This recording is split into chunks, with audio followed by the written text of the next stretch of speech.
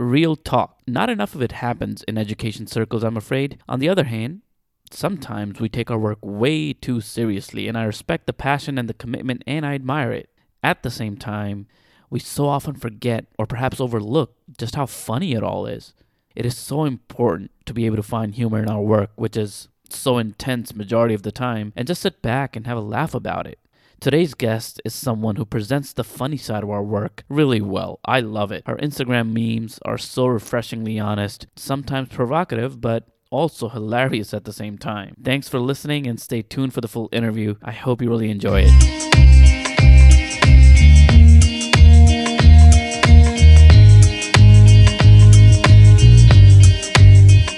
Hello and welcome to the Turn and Talk podcast, where educators take the mic back and speak their truth without filter. I interview teachers and school personnel and ask them to share their views and experiences about education anonymously. If you work in a school setting or have worked in one and have something to say about education, something that needs to be said out loud or something that isn't said enough, then please email me at turnandtalkpodcast@gmail.com, because I'd love for you to take the mic back and add your voice to the conversation about public education. Subscribe, share, and enjoy the show.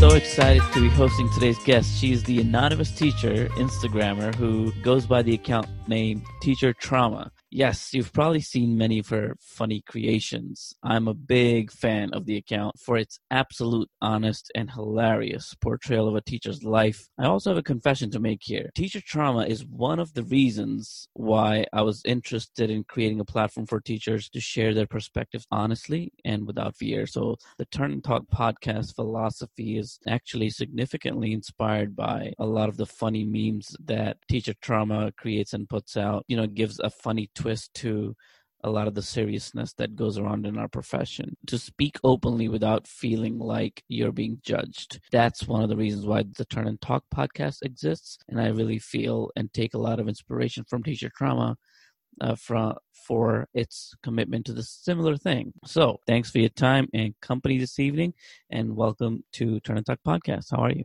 Good. Thank you so much. That was quite the introduction.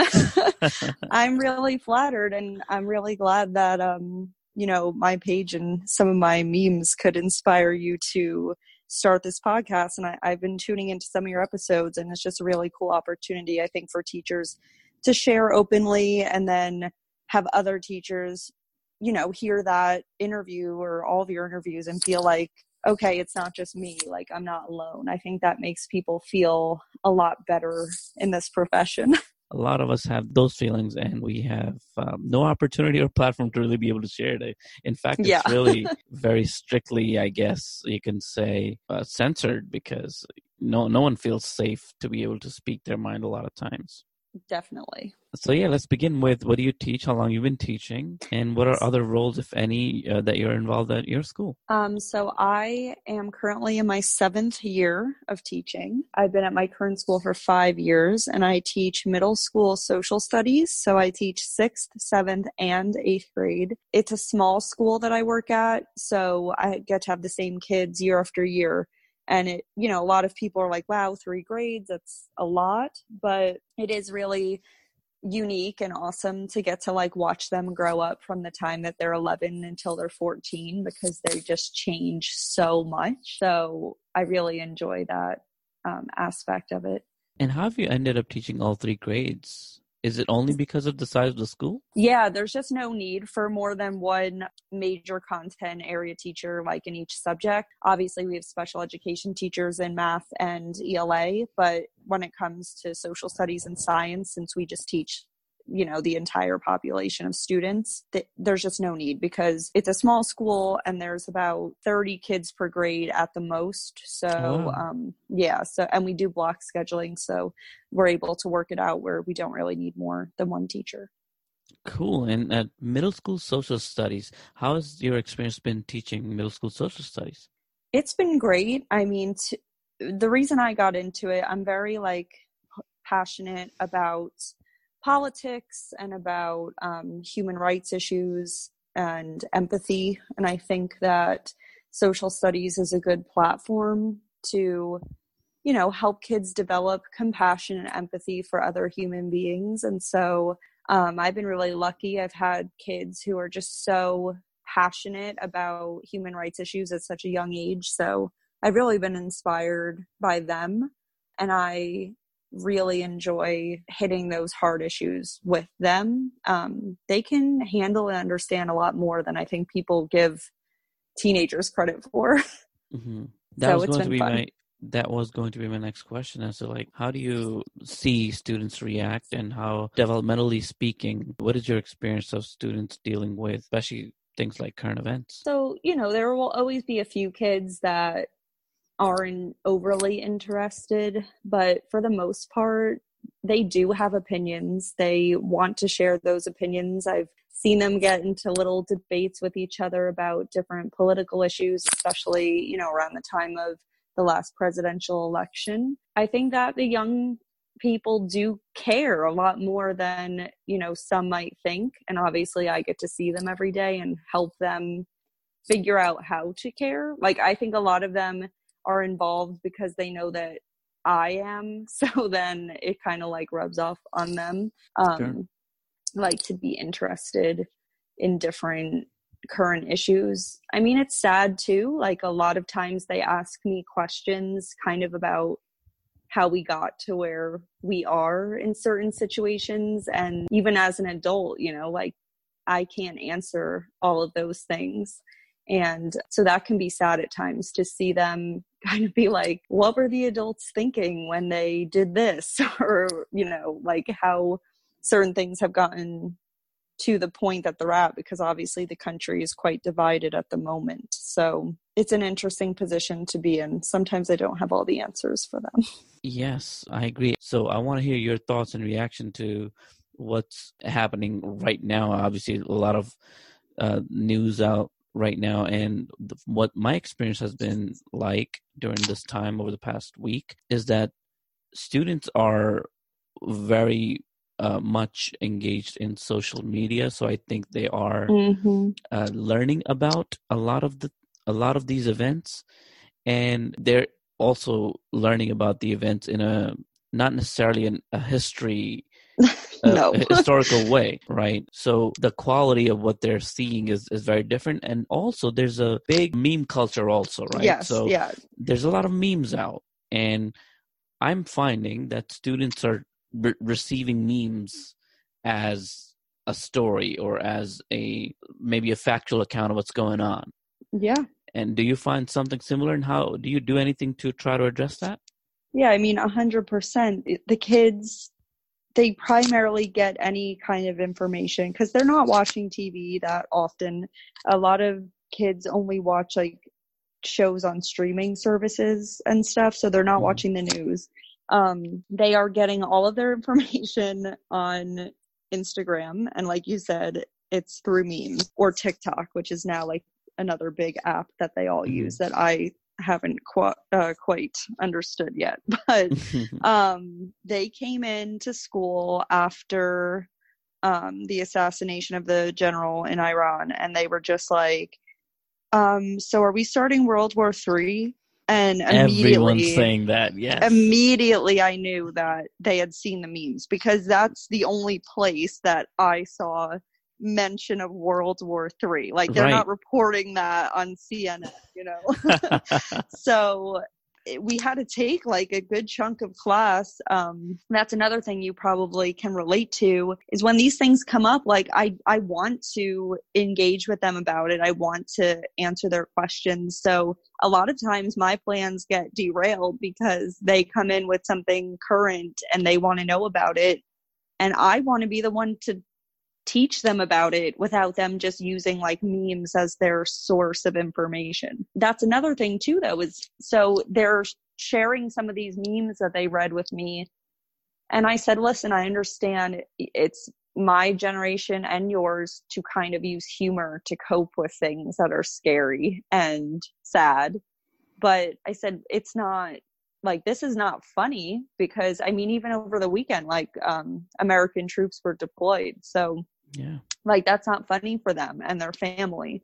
So it's a good opportunity to try to teach them Like, you might laugh at a meme, but this is a reality for people. Like, this is not a situation that's funny to a lot of people. So we kind of were able to have that discussion and then try to talk about, like, when is it appropriate to use humor?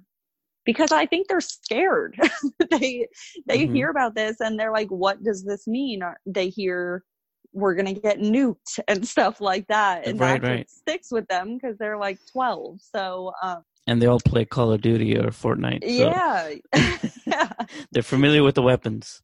They are. And I think they are genuinely scared, but it's easier to like laugh at a meme than to actually go seek out legitimate information. Yeah, it really is. It's such a big challenge, especially at the middle school level, I find, because I don't know how your curriculum works, but my curriculum is what I'm supposed to teach. In sixth grade, we're supposed to do ancient world history.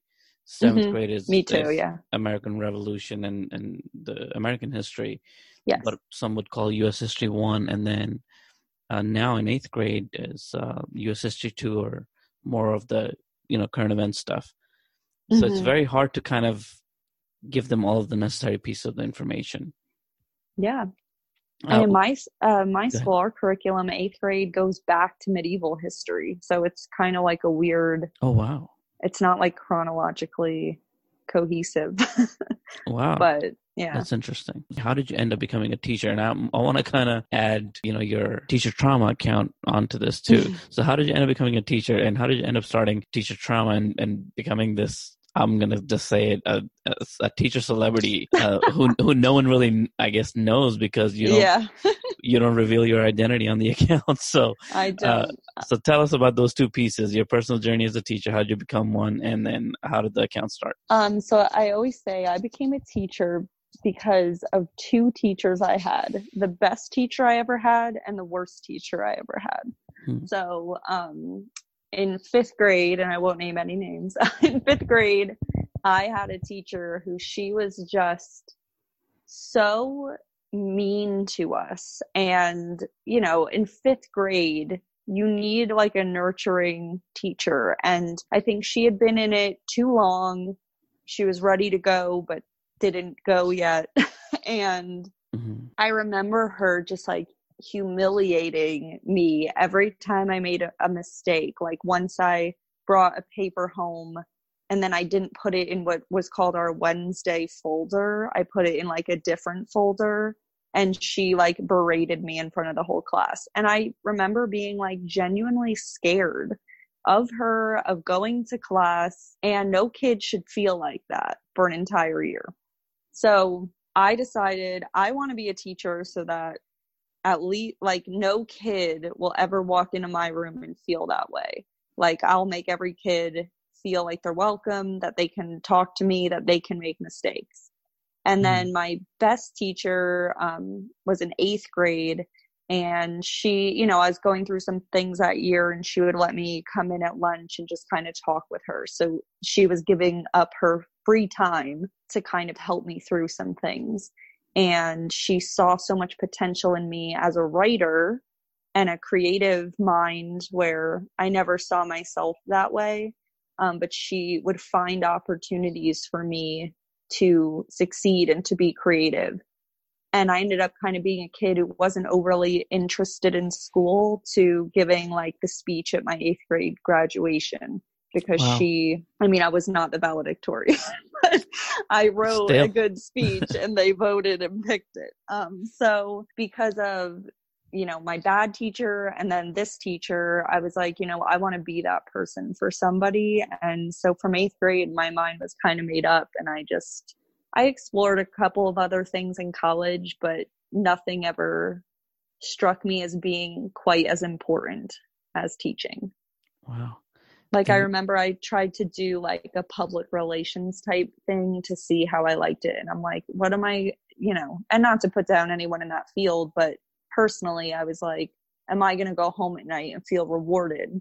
And I just didn't think that I would. Yeah, teaching is, I think, what I would call high risk, high reward. It's a bit of both. Yeah.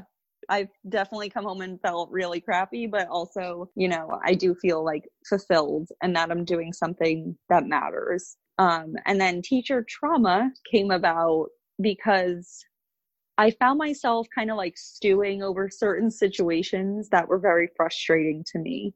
And, you know, the way that I personally cope with things is through humor. So I had kind of made like certain jokes to friends who are teachers, and they're like, you know, you're really funny. You should like do something with that. And I was like, well, what am I supposed to do? Like start a YouTube channel, and then, you know, that'll come back to haunt me, I'm sure. So, I was like, well, why don't I just post, you know, I'll make some memes. We'll see what happens. I had seen, you know, pages like Teacher Misery, which got really popular, for teachers. And I'm like, you know what? I could do that too. So I gave it a try, and I have a nice little following now.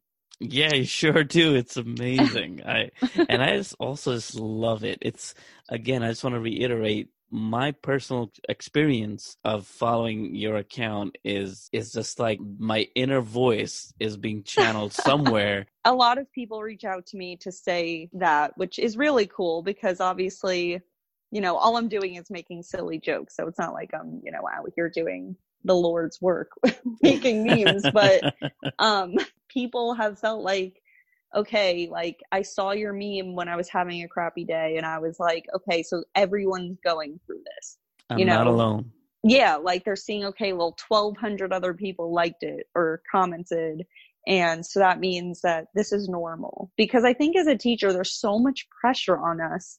You want to be the best teacher you can be. You look at other teachers, you compare yourself to them, and you're not going to have a perfect lesson every day. It's just not possible. Yeah. And I always say, like, it's hard because you always have to be on.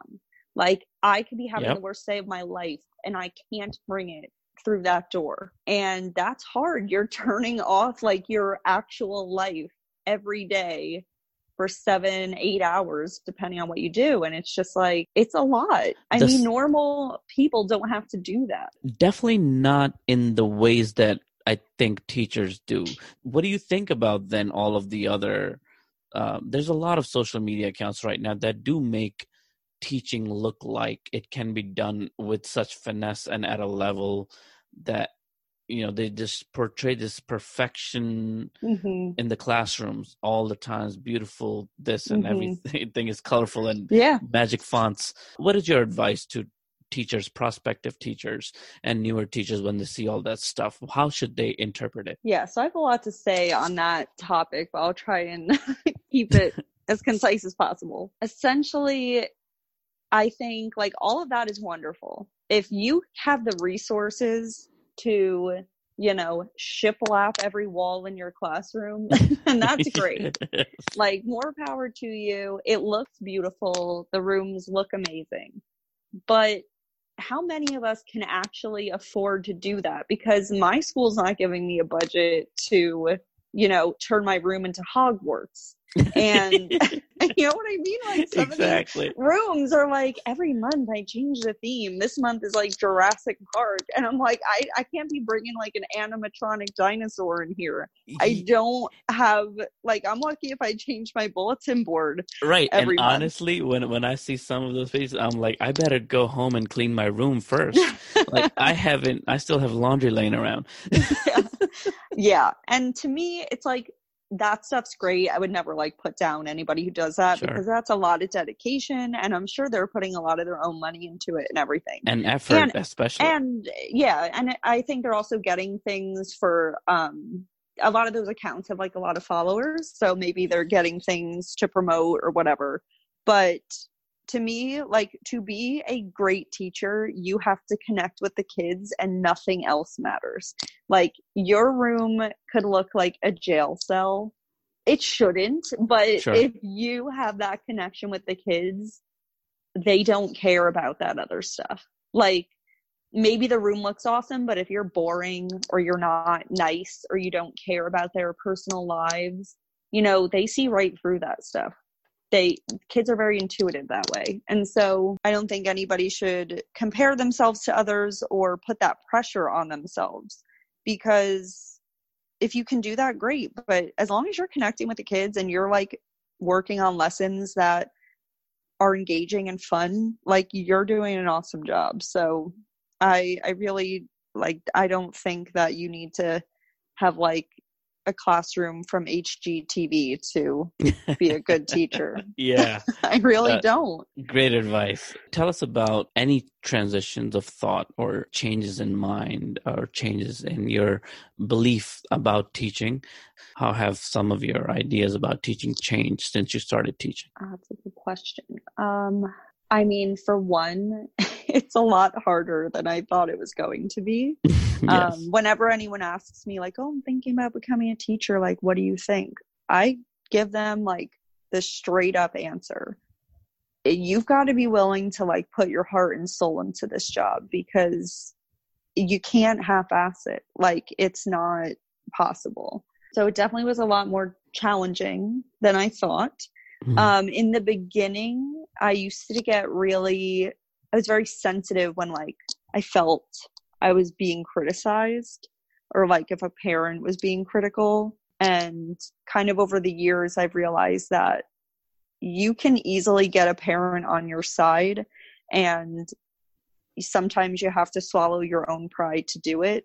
But it is about the kid at the end of the day, and not like your feelings. So something I always tell my parents at back to school night and conferences, I always tell them, like, before you go to send me an email that, you know, maybe you're angry or frustrated or upset, I'm like, take one beat and remember that we are on the same team, that we Yep. both want the same thing, and that I would never do anything to intentionally upset your child. And when you just take that beat and remember that, you know, maybe then we can have a much more productive conversation. And it's actually really like changed a lot for me and my relationships with the parent. And honestly, just like kind of setting that tone at the beginning of the year has been really helpful. Like, I think the parents remember that. What's your experience like with professional development in general? You know, has it been a positive experience since you joined the profession? What kind of professional development do you find most valuable, and what do you find least valuable? I've definitely it's been a mixed bag, like of different, you know, there's some that I literally don't remember anything from because they were insignificant to my practice. And then there are ones that really stuck with me. And all the ones that stuck with me were things that were about, like, we did one on implicit bias. You know, everyone wants to think that they don't have any, you know, bias against others, but you realize everybody does. It's unintentional and involuntary half the time. So that was really eye-opening. We do this one. I would suggest that every single school does this. My vice principal, it's about connection with the kids. And he prints out the school picture of every single kid in the school, and he puts them all up on the wall. So it does take a lot of, you know, preparation, but then we all get like these dots, and you have to go up to the kids that you feel you have a personal connection with, not like a kid you're nice to or a kid you say hi to, but like a kid that you know a little bit deeper. And then you go put your dots next to those kids, and then we all take a step back and we look at the kids who don't have any dots. And then we focus on how do we reach out and connect with these kids. Because as teachers, I think a lot of times, like, say you don't really make a special connection with a certain kid, especially in middle school because you have so many kids, you kind of think like, oh, well, I'm sure like someone else is making that connection. And then you realize like there are kids that maybe don't feel connected to anybody. And that's the big thing on like the mental health piece of teaching and being sure that every kid feels like they have connections. So that's always my favorite one we do every year. Thank you for sharing that. That is powerful. I would love to engage in that. I would love to use that. You should. And thank you. Thank you for the permission. We'll definitely try to do that with our staff, because you really are so on point with this idea of every student needing a connection, and similarly every adult in the building needing a connection also. And I think this can be done both for staff and with students. And not, you know, to take it to like a dark place, but with all of the different like, you know, instances of violence happening in schools, like maybe if people took the time to reach out to these kids at a younger age, you know, maybe things could be different. And so to really identify like which kids might really need that connection, it could make a world of difference. You never know. Yeah, you're so right. Sometimes it's a connection that's missing, and a lot of times a child has a connection with someone that you would have never thought, Mm-hmm. and that can be a gateway to learning more about the child. I have some kids that, I've had a little more difficulty with um, in the classroom. And one kid I was kind of struggling to connect with. Like, I knew an adult that he did connect with, and I went to them and I'm like, what can I talk to this kid about? Like, give me anything. And so he kind of like hinted to me things that this kid liked. So then I could, bring it up in conversation. He's like, oh, you also like rock climbing? And I mean, like, I've never successfully climbed a rock wall, but I'm gonna be like, heck yeah, I do. To try to make that connection. So you're definitely right about that. That's happened to me many times. I've actually asked people that I know have had stronger relations with children than me to facilitate conversation between myself and the child, and the three of us would meet and over lunch or something like that, and invite the kids, and the person would volunteer to actually help me have a conversation with a child in a different context. And that I also find has been very helpful to me in my career. Yeah. Now let's turn to you did it first. You took it to the dark place first. So I'm going to ask. Fair game now. Yeah. I'm going to ask you to share some of the major frustrations with teaching, maybe the profession itself, the work of teaching, schools in general, policy, anything related to education. What are some of your major frustrations? I have a few. I think teachers are terribly underpaid. I look at some of the work my friends are doing, and they're making double what I make, and we're, working either the same amount of hours, or I'm even working more. So and I know that obviously schools, there's no profit coming in, and that's why it is what it is. But I think there's a level of disrespect for teachers that's like new.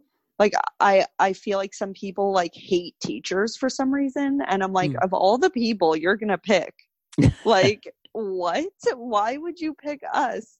I don't understand. It's weird. It's like, just because I get the summer off, you automatically like hate me and think that we're lazy, when really I don't think most people could handle the amount of work that we do, and the amount that goes unpaid, and is just like because we want to be better at our jobs and help our kids. So leading into, it's just like almost an unsustainable career, because I think of, like, I don't have any children currently. I'd like to have children.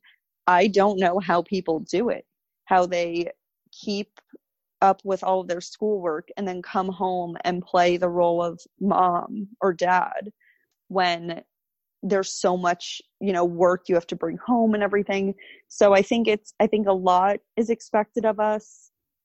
Sometimes I'm bothered by submitting formal lesson plans every single week, because I feel like you should trust that, you should trust me because you hired me to do a job and I'm doing it. So I understand they want to know what we're doing, but sometimes with the tedious, like, I know all different schools have different policies, but we have to submit very detailed plans. And I can spend 2 hours just sitting there entering them into, the online template or whatever. So sometimes I do feel that teaching is not sustainable for the long term, because number one, you're not financially secure in most cases. And secondly, just the amount of time and effort that it requires to stay afloat. It's like being on a hamster wheel. Like, during the year, you're just running on the wheel. Like, it never ends. There's no, okay, I'm done. You know what I mean? Yeah. So those are kind of my frustrations. And obviously I know class sizes in a lot of places and lack of resources are very frustrating to teachers. I have kids who, in the same room, that I have kids who are like, needing enrichment because they have very high IQs. And in the same exact class, I have a kid who's at like a 2nd grade reading level in 7th grade. So expecting me to basically, I know everyone's like, it's just differentiation, but that's literally planning two completely different lessons, and then you're supposed to teach them at the same exact time. That is not normal. That's not sustainable. Oh my God, there's so much wrong with the way in which differentiation is talked about. Oh God, like, oh, just differentiate. Yeah, Like, that's what? everything's answer is just differentiate. Like, it's not that easy. It takes a lot of work.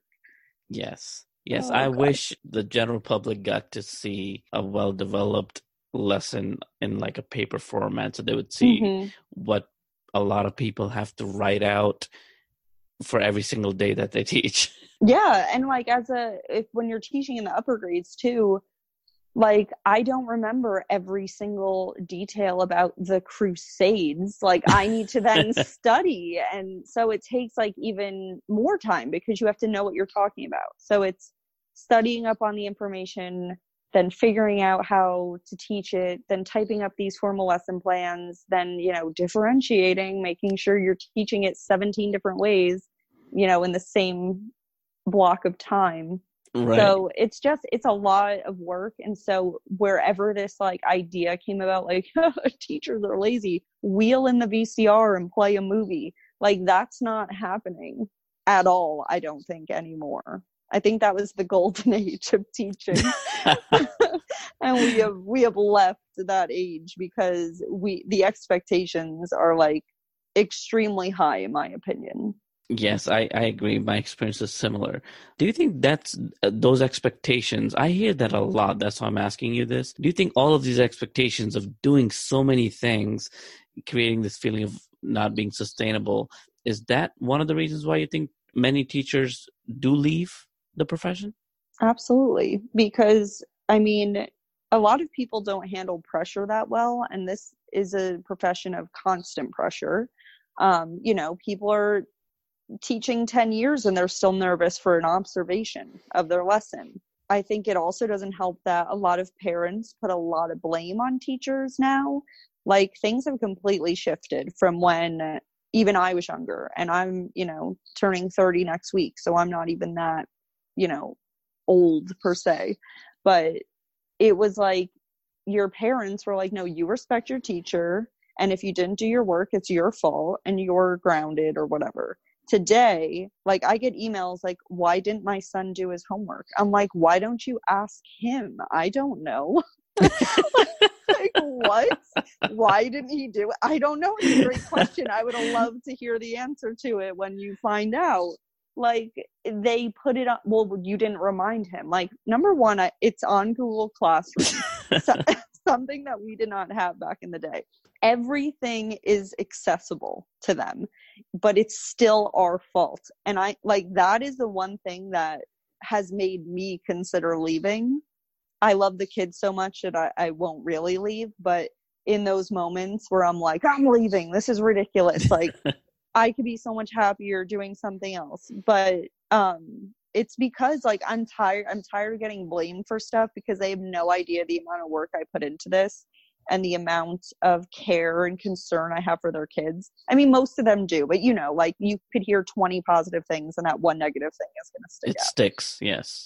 So like when I get blamed for things that like are literally not even remotely my fault, that is what, to me, I think drives a lot of people out of the career, because like, why would you want to subject yourself to that? There's a lot of humiliation, I feel like. It's crazy. I mean, I once got blamed, a kid, like, I guess, punched another kid, and I wasn't even in the vicinity of the room that it happened in. And the mom is like, how did you let this happen? And I was like, I did not let this happen. I wasn't even in the room. I maybe was even absent that day. I don't know what you're talking about, but it's like everyone just wants someone to blame, and they always blame us for stuff. And that's what I'm like, okay, I can't. I remember once a kid wasn't doing their homework and I got told that's a classroom management issue. And I think I almost punched a hole in a wall, and I'm not a violent person, but I'm like, what? I just can't. But where do you stand with where do you stand with homework? So, I mean, like, personally, I think the kids are in school long enough. I don't see the need for homework. Like, I wouldn't give homework if I wasn't told that I had to, just because like we can take care of it in school. I get things like math, like stuff you really need to practice over and over again. For social studies, I feel like, you know, you could survive without doing homework. Sure. To me, it's the bane of my existence because I assign homework and then 10 of them do it out of 20. And then I need to, did you do it yet? Did you do it yet? And then I'm emailing home. Hi, just a friendly reminder, you know, you didn't do your homework. It's posted on Google Classroom, and it like sends you a direct email. And then they send back, I don't know what to do. And I'm like, you could refer to the step-by-step directions. It's simplified language. I don't know. And then the parents are like, how do I get on Google Classroom? Like, they've never used a computer before. And I know that they have. Like, so to me, I would love to avoid the whole damn thing. I don't want any part of just I don't have time to email these people over and over and over. And then they email me, did he do it yet? Ask your child. These kids are in middle school. Like, you should be able to be like, hey, did you hand in that homework? And they should either say yes or no. But I do appreciate them like following up, but it's just a lot of extra headache for this homework. So yeah. I get the point of it. And then I have kids who have no support at home. So I'm like, do what you can. And if they don't, you know, some kids, like kids with IEPs who also have no support at home, I'm not even counting that because it's just not fair. Yeah, it's almost like a punishment. They don't have the tools, you know, to do it.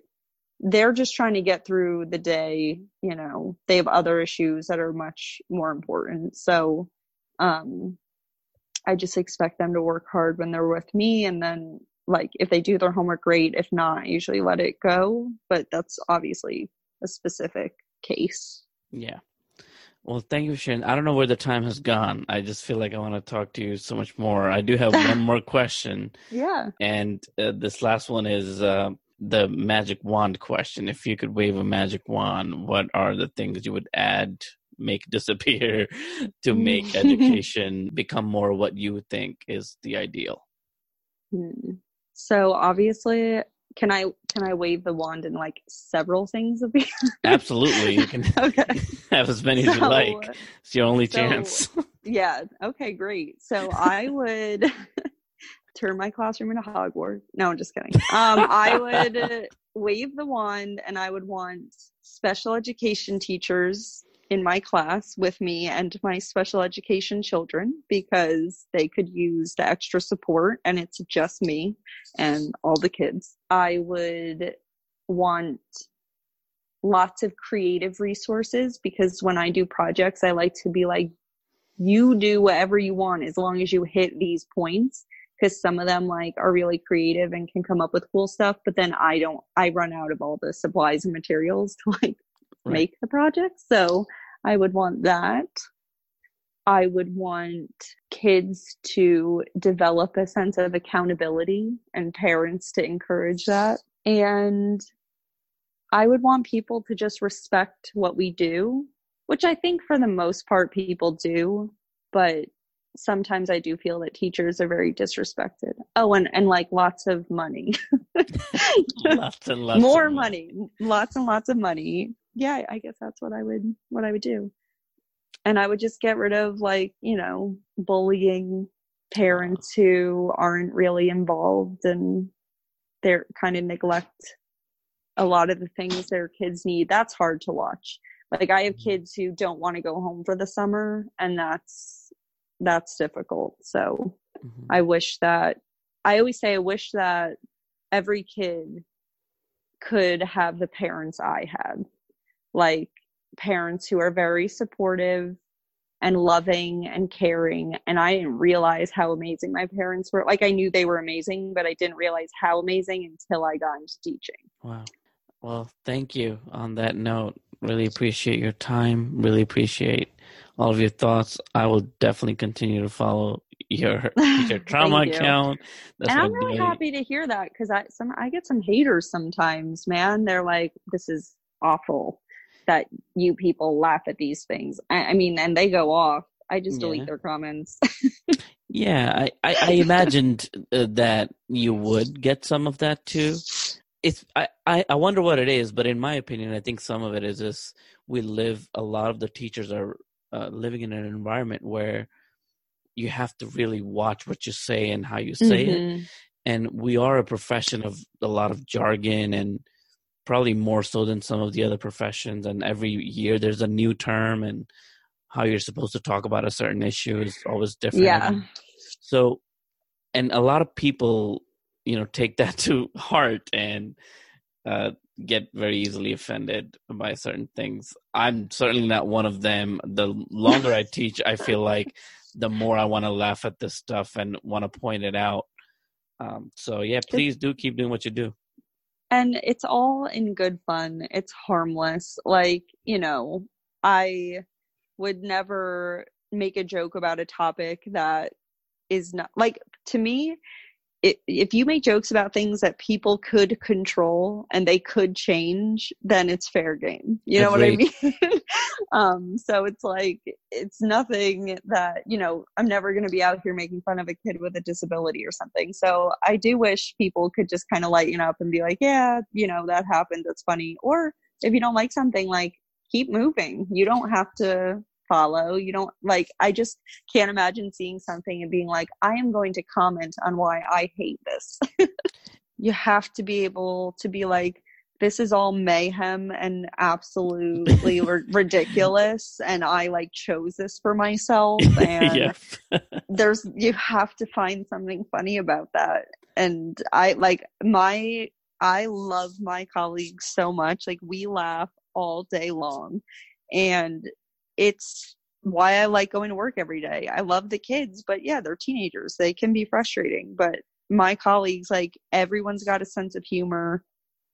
So I'm really lucky, and it's sad because I see through the Instagram page, a lot of people are like, they don't have that. You know what I mean? So then they see one of my memes and they're like, oh my God, am I allowed to laugh at this? Yeah. And I'm like, yeah, you need to, or you're going to end up in a straitjacket.